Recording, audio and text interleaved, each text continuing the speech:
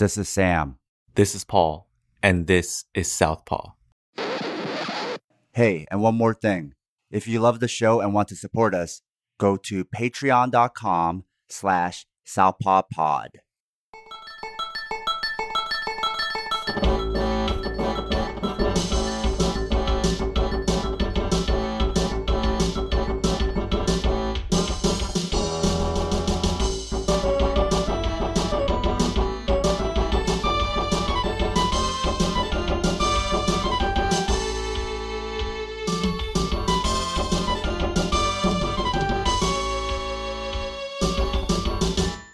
Hey, this is Paul, and I will be covering the fight study for UFC 240, where Max Holloway defended his title in a unanimous decision win against Frankie Edgar in Edmonton, Alberta, Canada. Sam can't be here, but he is with us in spirit. Since this is the only matchup I'll be covering, I'll go further into the habits of Max Holloway and Frankie Edgar, as well as looking into the fight as a whole and what each fighter did well in the fight. To get a little bit further into Max Holloway, you have to understand that this man is on a tear, and he is by far the most winningest featherweight in the division. Max Holloway is also one of the tallest fighters in the division at 5'11", but his reach is surprisingly short at only 69 inches. One of the things that even casual observers will notice is his constant use of the jab. Holloway's pace is simply overwhelming, and it doesn't give you time to adjust and adapt. When Holloway jabs, you can be sure that a right straight is soon to follow. In addition to making your life miserable with this simple 1-2, Holloway loves throwing hooks and will often mix in hooks off the jab to the body or head, and he's not shy about doubling up on either of those. Now, before TJ Dillashaw and Dominic Cruz, Holloway became the de facto king of stance switching. Holloway is completely comfortable fighting you from either side, and what's scary is that he's effective at both. Even if you're thinking of stalking Holloway simply by moving forward, good luck. Holloway does a great job of staying disciplined and rarely moves straight back, opting instead to take at most 2 to 3 steps behind before circling off laterally, usually hitting you with a counter as you continue to move in. So when you look at his fights against someone like Jose Aldo, Aldo is at his best when he's bombarding opponents with power strikes and leg kicks. But in order to do so, he's operating on a hair trigger at all times. Holloway was able to beat him both times by taking advantage of this, by advancing forward with his lead leg turned slightly outwards in a more squared stance, ready to absorb the kicks. Holloway knew that he would have to be on extreme alert early in the round since this is where Aldo is at his most dangerous, and he was correct. Now, Aldo and Edgar aren't exactly the same fighter, but when you compare opponents that each guy has fought multiple times, he becomes the guy you use to contrast. Now, Edgar is a workhorse who lives and dies by his discipline, and you could see that in both his wins and losses.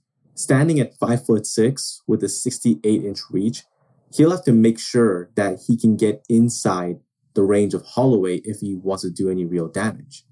Now, one of the best things about getting an opponent to commit to a strike is that it exposes their hips for a takedown, and that's exactly what Frankie does. Frankie doesn't need to get the fight to the ground, he simply wants you to think that he does. Even if he's not successful in completing a single or double leg takedown, Edgar has now incepted the idea in your mind that a takedown is a real possibility. If the opponent is able to successfully defend a takedown, either through sprawling or through clinch work and making sure that you can't get to his legs, Edgar will hammer you with quick punches after releasing the legs or the hips. And at any point in the future now, even simply dipping lower than usual will have the opponents overreacting to a potential takedown. This level change got to guys like BJ Penn, Uriah Faber, Cub Swanson, and Jeremy Stevens, and they all got caught clean by various punches and kicks that Edgar set up with these level changes. A fairly common follow-up to his level change is Edgar's doubling or tripling up his jabs to the face and body, and it's worked in almost all his fights. On the occasion that Edgar isn't able to lure you into a double leg takedown, he does a fantastic job of incorporating the knee pick into his grappling game. It pairs nicely with his jab and is a real threat since the opponent isn't sure if Edgar is reaching for the head or the shoulder to set up the takedown. Against Faber and Penn, Edgar was able to use this consistently since it didn't rely on the explosive power that you would normally need for a double leg takedown. And you could still score with the jab if the takedown fails. So Holloway, as great as he is, has looked vulnerable in spurts, especially due to his stance. Because he's so jab heavy, he'll leave his lead leg open and orthodox out for far too long. Being reliant on the jab means that you're sacrificing your lead leg to be punted out, and it's something that Edgar has demonstrated a knack for in the past. Now, Edgar has shown many opponents that he can dictate the range pretty well, since he either has to stay all the way out to avoid getting picked apart, or all the way in your face so that his reach becomes viable. By mixing in his wrestling chops, Edgar presented a ground threat that none of Holloway's past opponents have shown, not even guys like Brian Ortega. Now, Holloway has an excellent takedown defense, not just because he prevents your hands from clamping together, but Edgar is great at the knee picks, like I mentioned. So when you get into the matchup itself, there's some strategies that Max Holloway could use for success and Frankie Edgar could use to snatch the title away. So let's go round by round and see if we could spot some patterns. So in round one, both fighters come out orthodox, but Holloway is known for stance switching. Holloway's constant lateral movements is excellent, and it keeps Edgar from blindly approaching. Edgar's takedown to punches are also effective when he engages, but Holloway does a good job of dissuading that by throwing uppercuts, and because he throws a jab right away, he leaves his hand open to underhook immediately. Edgar's classic double jab is also there in round one, but in order to make sure that Edgar doesn't get too close on the inside, Holloway's body shots are also on point. And when both Edgar and Holloway start throwing combinations, it's fairly even in round one. Now, because of Holloway's jab-heavy stance, his lead leg is open to low kicks, and Edgar takes advantage of that. However, Holloway mixes up his jabs and straights to the body, and the first round is both guys going back and forth, doing what they do best, and it's pretty close to call. Now, for Max Holloway, if he loses a round, it's usually the first few because he's getting a sense of your style, your timing, and your rhythm.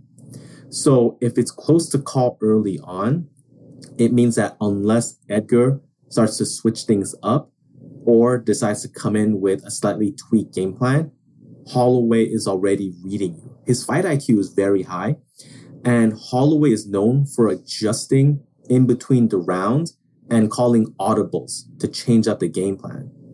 And in round two, we start to see that both guys are unorthodox again. It's a bit surprising that Holloway hasn't relied on stance switching yet, and for most of the part, he stands in the orthodox stance. Now, Holloway with the uppercut to the body is a constant fixture in this fight, and it's his money shot. This is also the round where Holloway throws more jabs and really tries to get a better read on Edgar's timing. Holloway's jab is more frequent, and he's able to hide it well with his movements. Now, Holloway really likes mixing in body strikes, and now he starts stalking Edgar in spurts, as opposed to before when he allowed Edgar to lead in. This had shades of the same game plan that Max Holloway used against Jose Aldo. By letting Aldo come to him, he was able to tire him out and get a better sense of his breathing patterns, his footwork, what his habits were, as well as trying to time his attacks.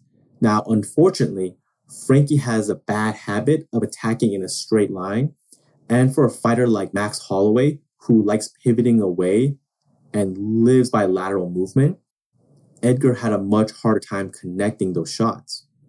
Now, Edgar's usual habit of striking into takedowns isn't as successful since Holloway's footwork keeps him out of range. Holloway also does a great job of just getting out of the way of return fire, similar to how he did against Ortega. Holloway will fire off a couple of strikes, anticipate a return and slip, and then finish off with a counter. Starting from round 2, this is where Holloway is definitely finding his range and timing, and Edgar is running out of ways to surprise Holloway. Now, going into the middle of the fight of round 3, both guys are still pretty fresh, and Edgar realizes he has to try something different. He shoots for a takedown early, but Holloway moves, and Edgar isn't able to connect. This is a pattern that keeps occurring in the fight, and throughout 14 takedown attempts, Edgar is only able to land 1, and it's in this round towards the final seconds. Now, when Edgar throws in combinations and mixes up his low and high attacks, he does pretty well. Unfortunately, it's when he exclusively headhunts that Holloway is able to get a better read on him and counter. And whenever Edgar does shoot in for a takedown, he'll get into the clinch, and when he breaks off, he can land a couple of strikes. However, by the third round, Holloway has figured this out, and he counters when they come his way by throwing knees and hooks. Now, Holloway also frames very well, and this is one of the areas where Frankie's size keeps him from going even further. Because at the very least, if the guy seems to sprawl, both his opponent's legs are so far out that Edgar can pump back up and throw some strikes. But because Holloway frames him up, it becomes much harder for Edgar to throw successful strikes on the break. Now, when round 4 starts, you could tell that Edgar's corner is letting him know that he's probably down, and it shows. By now, Holloway is also doing a much better job of striking off the breaks, and Edgar's keeping note of that. Even though Edgar likes slipping and his jab is much better in this round, it's not enough to give Holloway pause and really rethink his strategy. Now, Holloway also seemed to abandon the constant jabs that gave Edgar trouble in round 2 for some reason. But it's fine because now Holloway has a better read of Edgar's timing, so he might feel that even if he's not constantly stalking and jabbing, he's daring Edgar to come forward and attack him in a straight line. Now, towards the end of the 4th round, Holloway finally starts throwing some volume, and this is where it gives Edgar issues because he's not ready for that sensory overload. Holloway might have stolen that round, and probably so because he figured, okay, I'm going to let Edgar try his attacks, see if he does anything different, and if not, I'll just turn it up in the last minute and make sure that he can come out and finish strong. Round 5 is more or less the same, and there hasn't been that much of a strategy shift in Edgar's corner. This is unfortunate because the things that Holloway did well to prevent Edgar from winning were written out previously by guys like Jose Aldo. A lot of the things that Holloway did to beat Jose Aldo were present here. So when Holloway fought Jose Aldo the first time, he did a better job of feinting, jabbing, and keeping him out of range. And he allowed Aldo to come towards him. So that way, whenever Holloway would start throwing attacks, it forced Aldo to counter and fall just a little bit short where he could retaliate again. Now, obviously, Edgar and Aldo are completely different, but shades of that strategy were there. Now, even though Holloway didn't throw the jab as frequently as he did against someone like Ortega, it's still something that gave Edgar a lot of problems. And it's been there before. When you look at his matchup against BJ Penn and Jose Aldo, when the jab is thrown frequently and there's not a lot of power behind it, it doesn't give Edgar the opportunity for him to duck down lower into his opponent's hips. And because that opening isn't there, Edgar is forced to fight on the outside. And as mentioned before, given his 68-inch reach, he doesn't have the best time when he's fighting from the outside. Now, despite dropping down from lightweight, Edgar is still somehow undersized, and it showed against one of the biggest guys in the division. In addition to being troubled by the jab, the lateral movement of Holloway was giving Edgar a lot of problems. Edgar still chased Holloway on a straight line, and this is a habit that Aldo exposed in both of his fights with Edgar. Holloway is known for taking just a few steps back before angling off to a side, and he did this time and time again. The other neat trick that Holloway did was wait for Edgar to start moving in on him so he can hit him with intercepting strikes, making a much stronger impact. Now, some of Frankie's best moments were the low kicks and combination works whenever he got close enough, but they were few and far between, and it just looked like once Holloway figured out Edgar's timing and rhythm, it was just the Max Holloway show. And outside of a close round one, the rest of the fight wasn't even really close. Now, as far as where the fighters go from here, Max Holloway is king at featherweight. And if he's able to match up well against Volkanovski and even beat him, it's really going to come down to maybe another contender or two before he has to move up to lightweight. And let's say Korean Zombie is able to beat Brian Ortega in September and he gets lined up as the next title challenger, Holloway would have effectively cleaned out that division from top to bottom. And there's not a lot of challengers for him left at 145. But at 155, that's where things get a lot more interesting. Now, I don't want to get into the details of the Chris Cyborg, Felicia Spencer fight, but I just want to note that the commentary from Joe Rogan was quite bad, more so than usual. Now, despite the fact that Felicia Spencer did a good job of hanging in tough and not being knocked down and flat out destroyed, there was at no point when Cyborg was in real danger other than maybe the cut trickling into her eye and getting a doctor stoppage. She hammered Spencer throughout the fight. And after a while, it just looked like Spencer was a punching bag.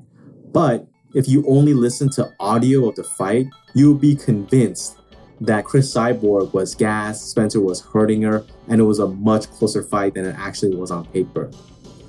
I don't often talk about bad commentary from Joe Rogan, but lately it's been pretty pronounced and it's become harder to ignore. With that said, goodbye.